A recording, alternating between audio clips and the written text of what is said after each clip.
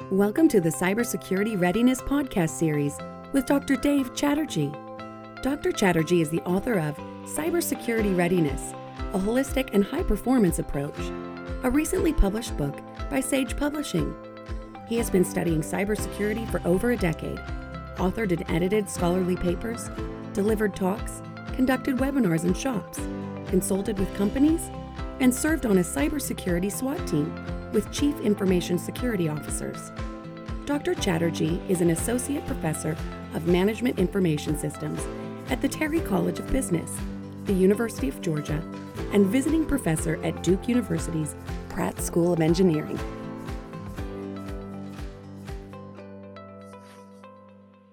Hello, everyone. I'm delighted to welcome Mr. Richard Beaver, the Chief Information Security Officer of Duke University. Richard is also the Director of Identity Management there. He joined Duke in February 2011 after previously holding positions with the Georgia Institute of Technology's Office of Information Technology and with Hewlett-Packard. Richard is a very experienced security professional. He holds several certifications. He also holds a bachelor's degree in political science from the University of Georgia and a master's degree in international relations from Georgia State University.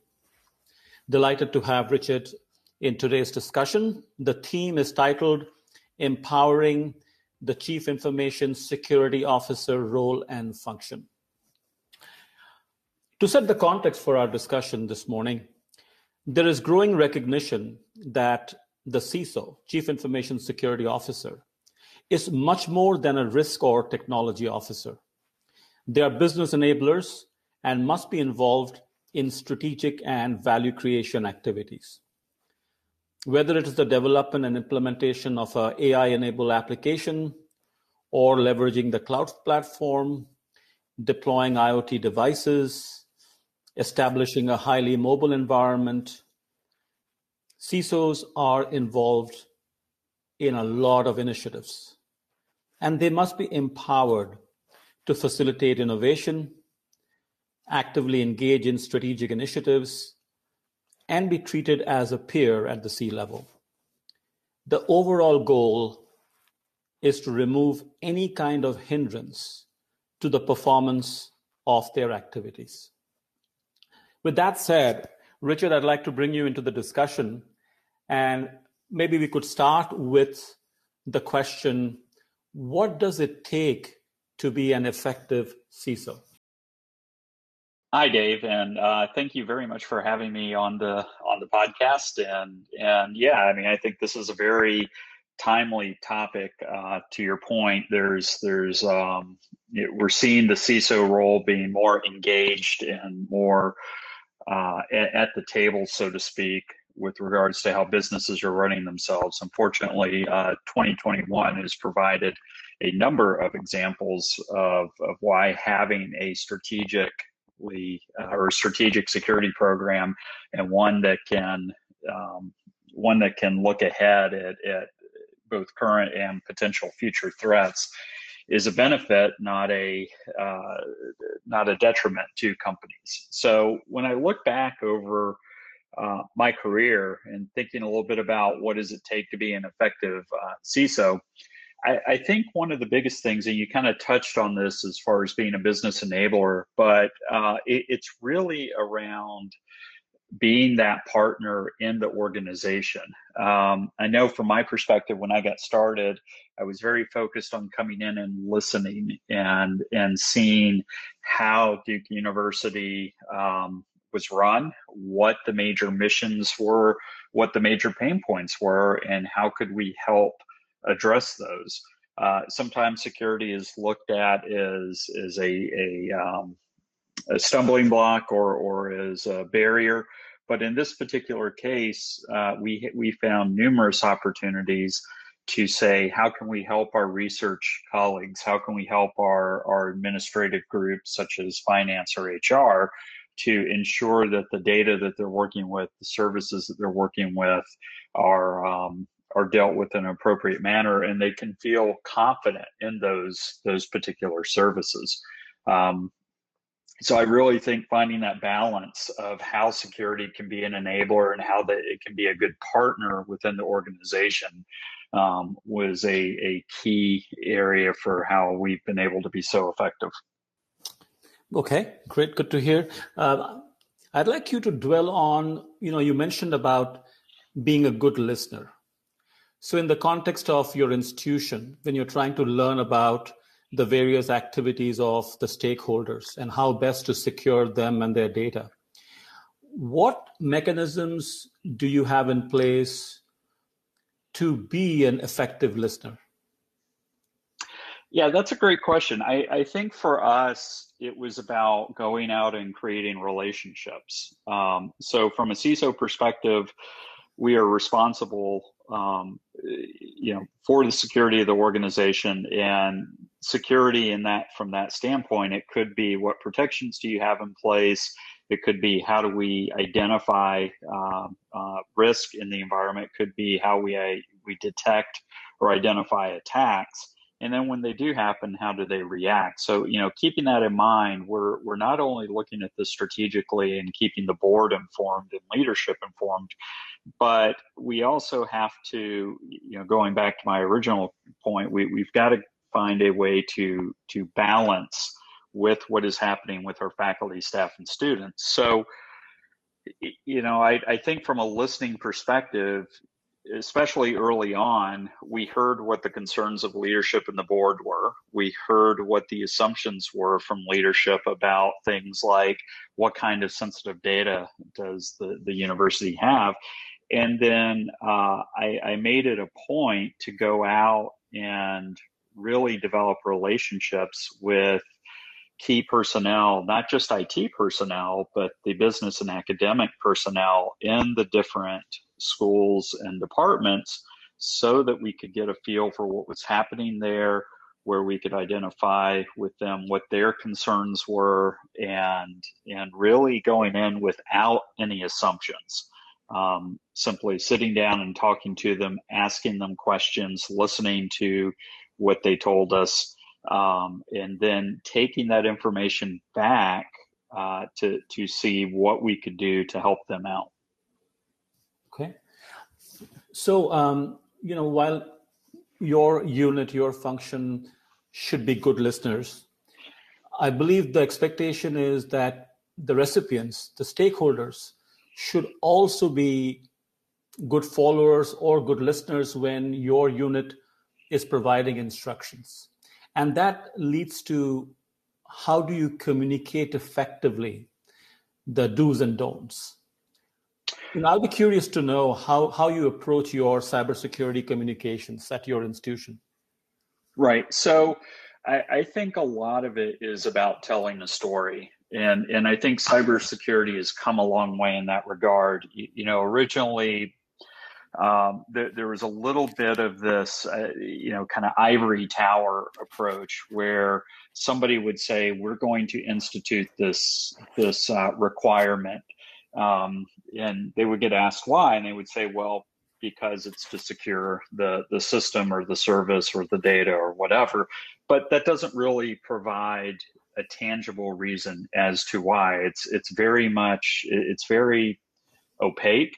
And in some cases, even if you say, well, we're doing this because we heard about these attacks or these issues elsewhere, or because of a particular compliance requirement, then it's still abstract. So one of the things that we were successful in doing is taking initiatives. I'll use multi-factor as an example, and really explaining how the lack of multi-factor in our case was impacting Duke as a whole, and then faculty, staff, and students on a personal level. And so when you go back and you look at in the higher ed space, and also outside the higher ed space, about 5-6 years ago, there was a series of attacks against organizations where they would try to change direct deposit information. And these were usually done via phishing messages, et cetera. And so looking at it and being able to tell that story to our stakeholders, to our customers, so to speak, about this is what is happening. And by the way, if we had this thing over here called multi-factor authentication, then it further protects your accounts. You don't lose paychecks. You don't, have an impact to your financial situation.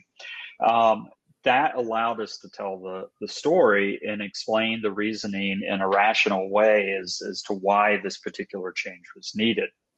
The other thing that we really focus on is not just, hey, this is how you're protecting Duke or protecting your professional career at Duke. We also try very hard to take initiatives and show how you can do this in your personal life. We're in an industry where the lines are often blurred between, what is happening at Duke from an academic or research perspective and what is happening at home from a personal perspective. And so by encouraging these behaviors and by showing people how they can take action to protect themselves and how it's going to benefit them, then it becomes a little bit, I wouldn't say easier, but it becomes that there is a rationale behind it and they understand why they are being asked to do this or make a change. Fabulous. I love the blurring of the lines between the personal and the professional.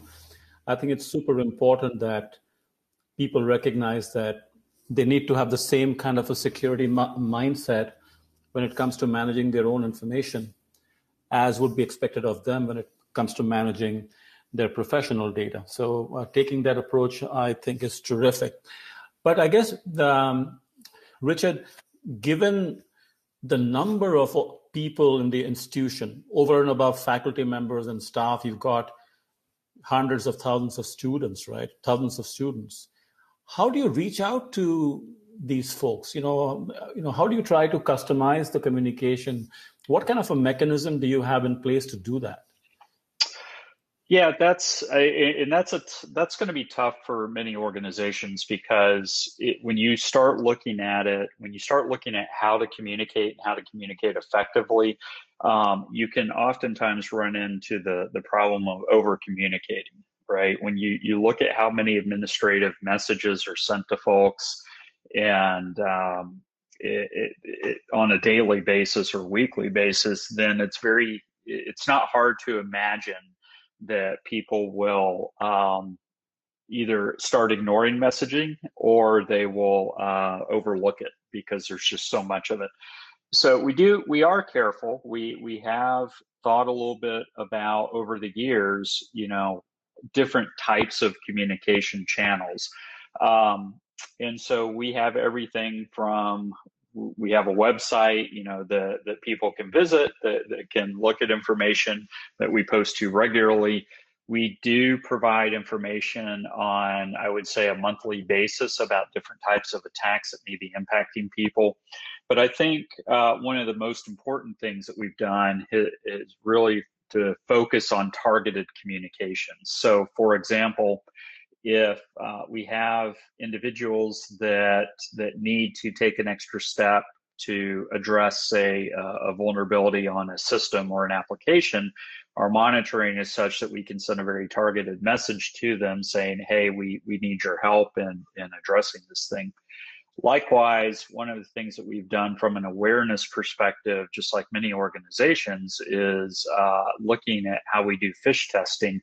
And as we do phish testing, then there is an opportunity for what I would call a just-in-time training, if needed, to help explain why a particular email or attack was judged to be such. So, looking at it across the board, I don't think that we've solved this by any stretch of the imagination, but what I think I would say here is we recognize the importance of having different communication channels, trying things differently, reaching out to folks across the different channels, whether it's social media, email, texting, or our collaboration tools, and make sure that we're pushing information that is actionable and useful to the individuals to help them.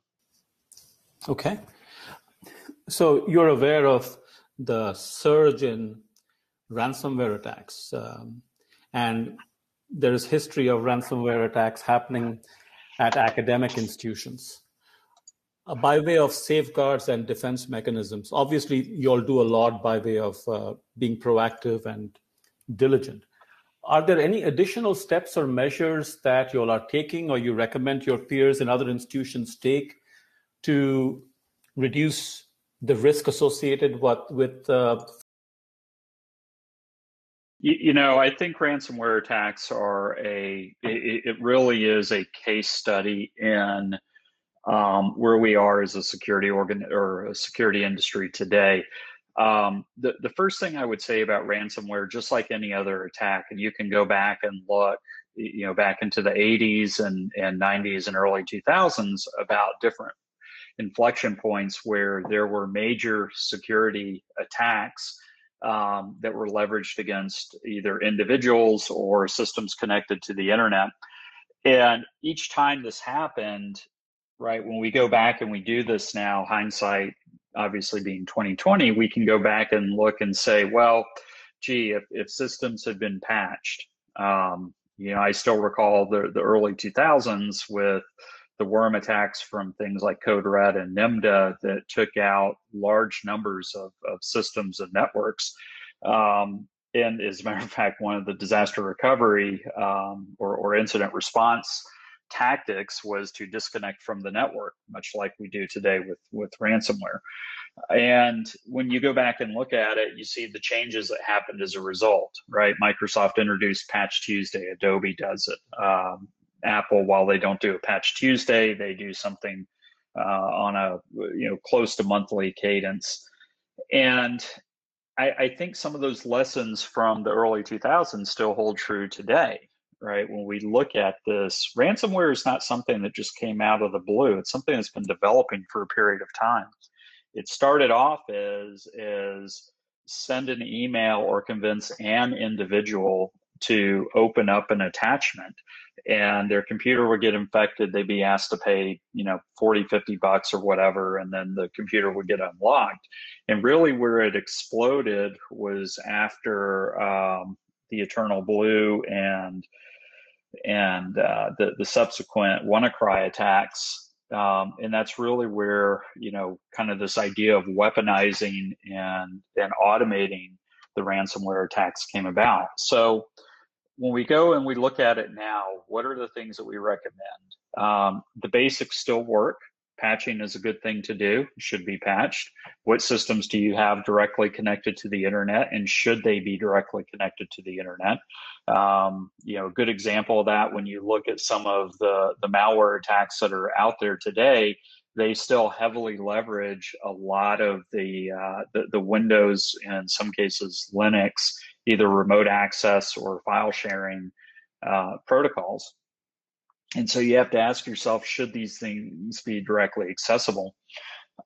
Passwords and multi-factor obviously are a key part of this.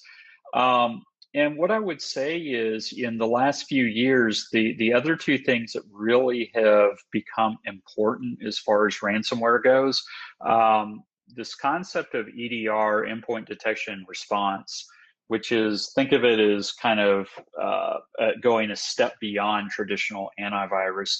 EDR has been very effective in many cases with ransomware type attacks. Again, we have to be very careful to put all our eggs in one basket and say, yes, this is the silver bullet that will solve all your problems, because it's not.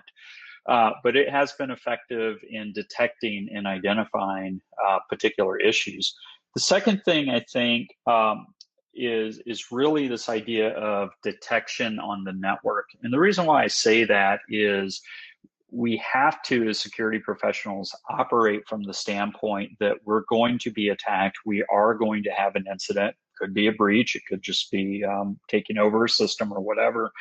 And we know that in many cases that attack will not be a single point, but it will attempt to spread out across the environment. So how good a job are we doing from a network detection perspective to kind of catch that second stage? And the good news is, when we go back and we look at the evolution of cybersecurity, is that many groups are thinking about this. One that comes to mind right off the back is MITRE, MITRE.org. And a few years back, they introduced this idea of the attack framework, which is a way for organizations to go out and look and evaluate their infrastructure, to put the triggers in place and be prepared for detecting particular attacks against their environment. And so I do think while attackers will continue to evolve and change and attempt to find that one weak link into organizations, that they're never going to go away, I do think it is incumbent upon organizations to keep an eye on what's happening, to constantly reevaluate their program, and to focus on tactical changes that will improve their ability to detect attacks against their environment. Great.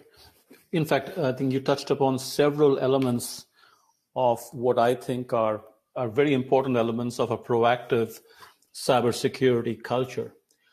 Talking about culture and the role of humans in creating and sustaining a high-performance security culture, what are some things that CISOs of academic and other institutions should be thinking about or should be trying to implement?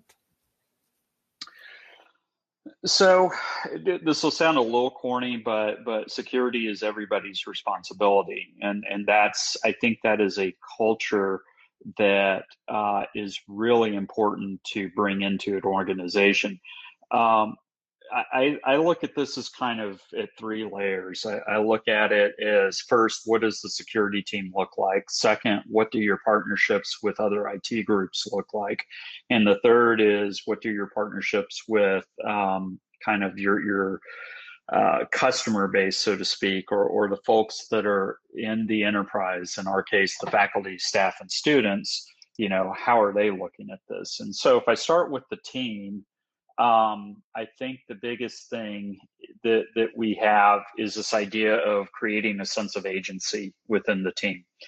And by that, I mean, when we update our security plan or our security objectives on an annual basis, some of which will extend into multiple years, because when you're dealing with enterprise projects, those can have kind of a long tail at the end of them. But the biggest thing that we do with the team is they are involved in the creation of the plan. They have areas of responsibility. There's crossover within the team. And as I've told them, I see my job as, when they come up with good ideas or good approaches or concerns, my job is to kind of clear the space for them, or clear the deck, so to speak, so they can implement and do these cool things. And I think having that sense of agency where, yeah, I'm responsible for this, and also the sense of ownership that, what I say or what I bring to the table matters, that has really helped us to create a high-performing group. Then when we expand that out, one of the challenges that we have in the security space today is, security is one of these things where you can continue to throw money at the problem and you're never going to get to the end, right? You're always going to have issues, et cetera. And so, unfortunately, we saw this trend, I would say back, starting about 10 years ago, where the answer to a breach or an answer to a major incident was to build a big security team. And when you do that, it ends up looking remarkably like a miniature IT organization, right? It looks like, oh, here's our sysadmins, oh, here's our network admins, oh, here's our web application folks, and they all focus on security elements, but within those same verticals. And so one of the things that we tried very hard to do in our organization is, we knew that we needed people with security backgrounds in those different areas, but we didn't want them siloed into the security team. So what we did is, working with our CTO and our operations group, we created and funded security roles within the different areas of central IT they dotted line back into security. But now, if there's a question around, hey, how do we need to make sure this web application or this web server is secure? We have people within the web development team that's their job, and they understand what the rules, the standards, the monitoring, et cetera, all that is.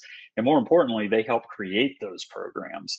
And so really expanding that out, what we're doing is extending that security culture out into the environment, as well as that sense of agency.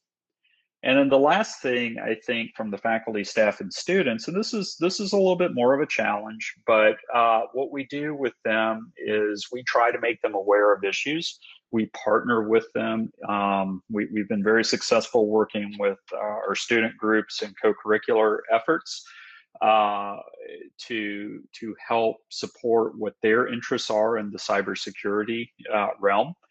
And then the other thing that we've done is on the research side, we have a very good relationship with faculty across the organization that has enabled us to participate with them in NSF-funded activities that do have a security component. So I think when we start doing these things, what's been very unique about the experience, I think, and what could be used as a model for other areas, is really working hard at developing those relationships and developing those integration points in the areas, and ensuring that your security team is focused on how to improve the organization, as well as feeling that they have the agency to go forth and propose and execute projects or tasks in line with those goals. Wow, that is very impressive. There's so many things that I'm picking up from what you just shared. A sense of agency, sense of ownership is super important. Great to hear that you all are able to team up with faculty on research projects, funded projects, because right there itself, you're getting a sort of a faculty incentive, faculty motivation, faculty buy-in. So I can see how that relationship can be really, really good. When it comes to students, how are you able to build that kind of a relationship where students develop a sense of ownership?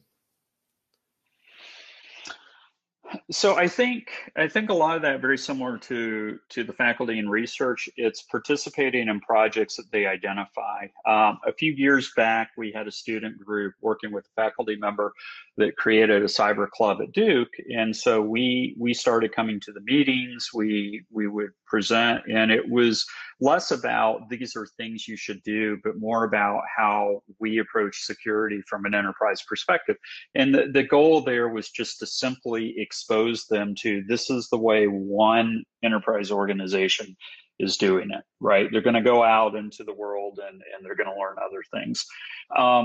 The second thing or along with that, we also have these different co-curricular activities that happen throughout the year with students. And we have made sure that security is either one of the considerations as a project. So it could be a particular topic.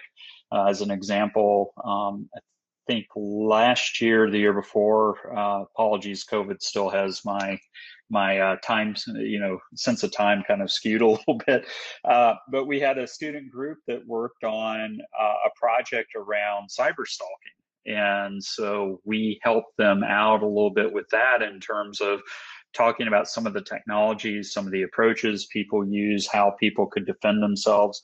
And it's because we have folks on the team that have an interest in this and have a concern about it. So they simply became, they were able to work with the students on that particular approach. We regularly participate in some of the courses that have a security component.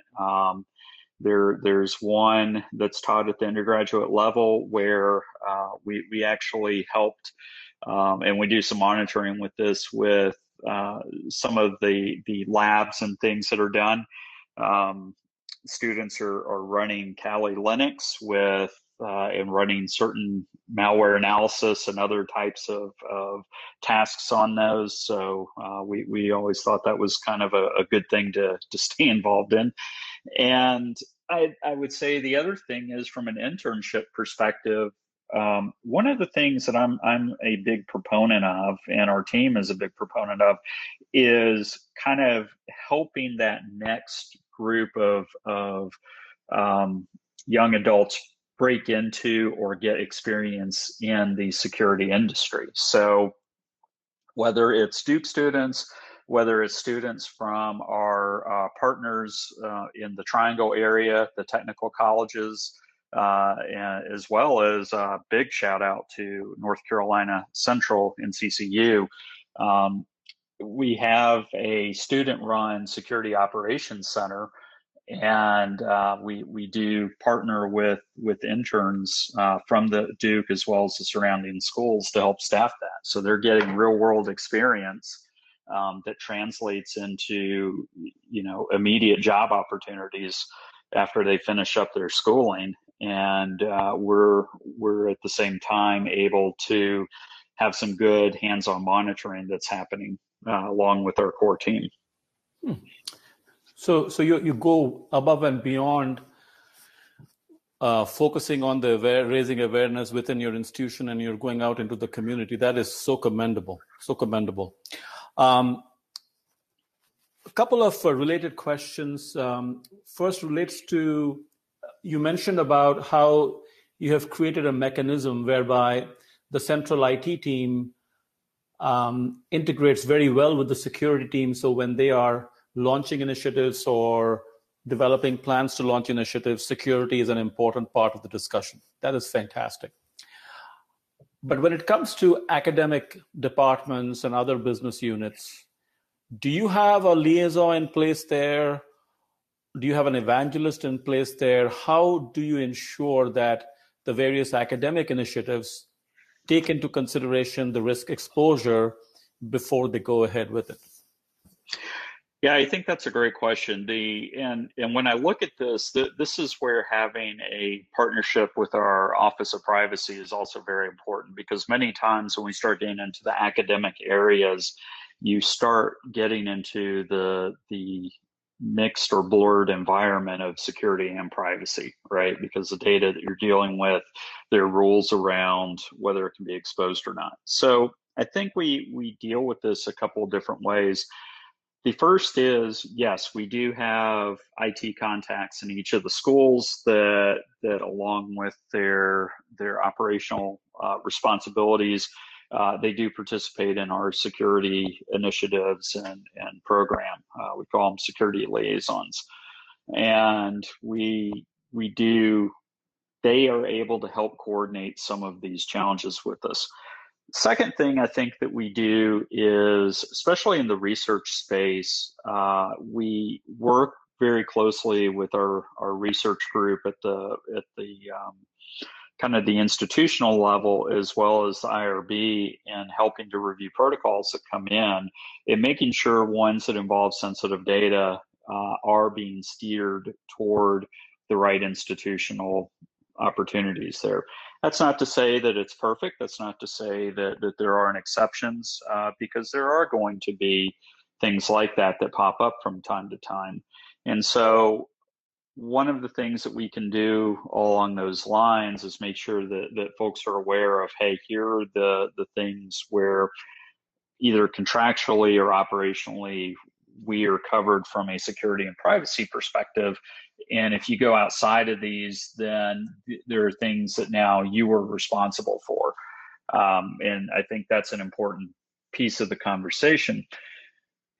Then when we look at, from a risk perspective, we have to take that step back and say, okay, what is important to the institution? Understanding we're not trying to overlook any particular issues, et cetera, but clearly from an institutional perspective, we're going to be concerned about PII, especially around our students and faculty, especially around pieces of PII or personally identifiable information that could result in financial fraud or identity theft, and as well as intellectual property that stems from classes or from research. And so those are the things that we really try to focus on. And when we understand faculty are working on things, and we know that they collaborate with partners outside the university, and they may be setting up things with those collaborators outside. It really is incumbent upon having that relationship with the research group or the IT groups to identify where there might be a potential that we would want to have a conversation about. Okay, good to know. Good to know. So I have two final questions for you, Richard. The first one relates to, you're doing a lot of things, requires resources, requires time commitment, requires coordination, collaboration. What, in your opinion, is the single biggest hurdle that someone in your position faces on a day-to-day basis? And what can you do best to cope with it? So what's interesting in the security space is it requires, I think for us, or for me in particular, it is how things change day to day. So, I often give the example, if I come in the morning and sit down and say, here are the 3 things I want to get done today, and something happens or we have a curveball that gets thrown our way, then having that comfort to readjust and reprioritize and deal with that particular issue, I think it's important to have that. So if you're not comfortable with change, then you're probably not going to be comfortable in this role. Second thing is, I would say, and it kind of goes along with this idea of change, is you can't sit still, right? Security is not an end, it's a journey.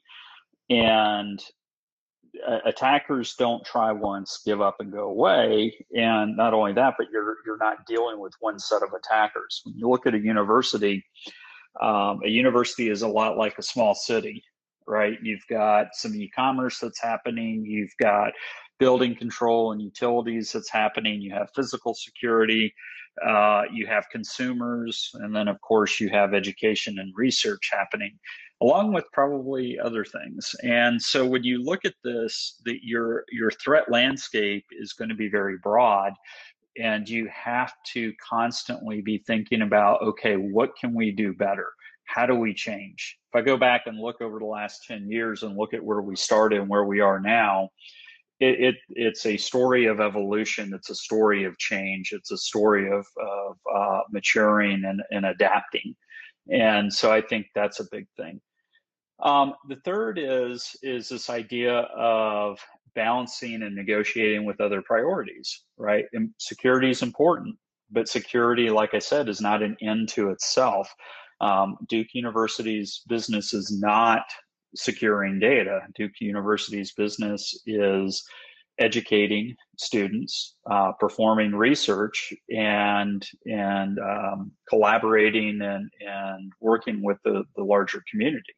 So, among other things. So I do think that we have to be very thoughtful and make sure that as priorities are going, how can security play a role? How can it supplement? How can it integrate? And not how can it be done in isolation instead of dealing with these other goals? There's also this balance, I would say, from a financial perspective, right? You can spend so much money in the security space, and it is a situation where there are good things to spend money on, but at the end of the day, when you're spending the money on it, it becomes almost like an arms race, and so we have to be thoughtful about how much we spend and where we spend it. You also have to be aware that there are a lot of tools out there where the claims are made that they can solve particular issues, et cetera. And you have to think a little bit about, do I want to invest in this thing? Will it really do what I want? And do I have the people and the approach to manage it? So I think those are kind of the 3 things that I look at from a challenge perspective and that we deal with on a day-to-day basis. Amazing. My final question relates to performance measures. You're doing a lot of things. I'm sure you'd like to have like a tracking mechanism, some kind of a dashboard that gives you a sense of how are you doing as a unit, for the function, from a cybersecurity governance standpoint. So I think from a measuring, trying to think a little bit about it, because I kind of the two go hand in hand. I think for us, when we look at it, there's a governance and an operational component. So from an operational component, and one of the things that we've been trying to do over the last couple of years is marry governance and operational measurements together. So operationally, I would say we started with, and we were really one of the first groups inside Central IT to do this, is take advantage of log analysis. We were already collecting logs at scale and looking at that. And so we started, and there are numerous log analysis tools on the market, everything from Splunk to Humio, et cetera. But we really focused on taking that information in and then saying, how do we find anomalies for different issues that we can address it? So that we can address. And I think that was a big thing. And then from there, what we did is we started tracking certain operational metrics. So for example, how many compromised accounts do we have?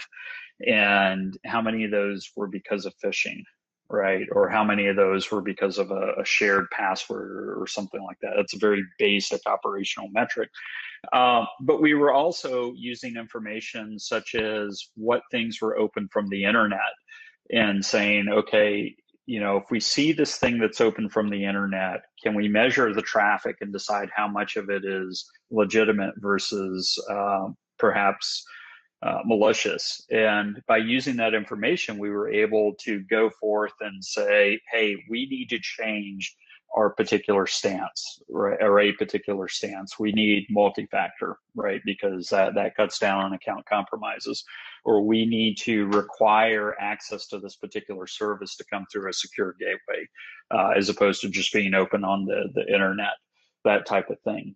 And now what we've started to do is we've started to, because while we're at the same time we were doing this from a governance perspective and a risk perspective, what we were doing is kind of the old qualified measurement of risk of, well, our risks are around exposure to sensitive data, or risks around privacy and compliance requirements around certain research, right? Those are things that really resonated with the board and leadership. And so how do we start developing a set of cyber risk metrics that can speak to those concerns, and they can see from a trend perspective, et cetera, how Duke is doing, and those are being driven by those operational metrics and analyses that we're doing. So now we're starting, trying to couple those two, and that's one of our key projects that we're currently in the middle of.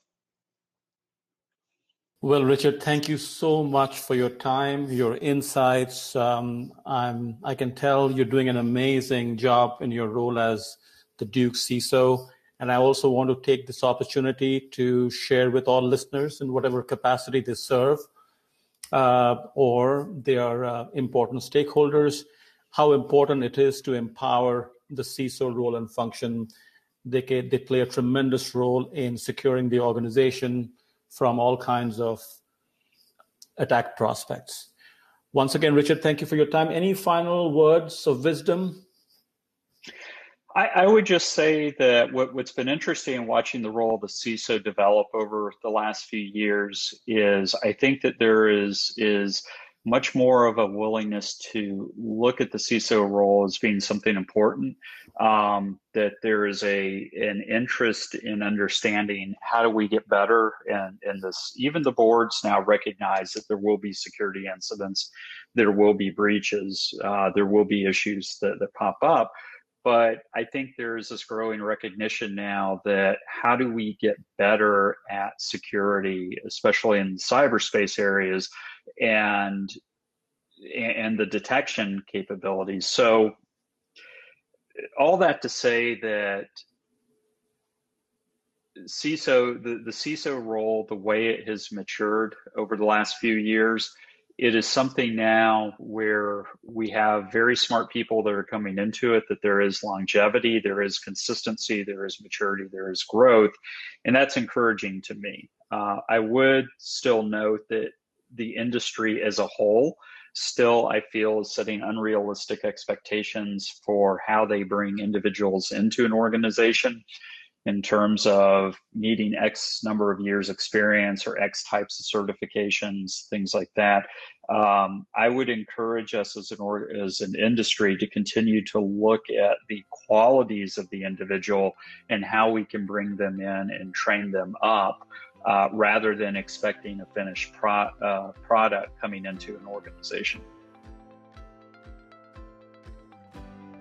A special thanks to Richard Beaver for his time and insights. If you like what you heard, please leave the podcast a rating and share it with your network. Also, subscribe to the show so you don't miss any new episodes. Thank you for listening, and I'll see you in the next episode. The information contained in this podcast is for general guidance only. The discussants assume no responsibility or liability for any errors or omissions in the content of this podcast.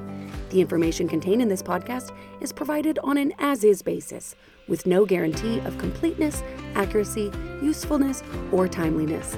The opinions and recommendations expressed in this podcast are those of the discussants and not of any organization.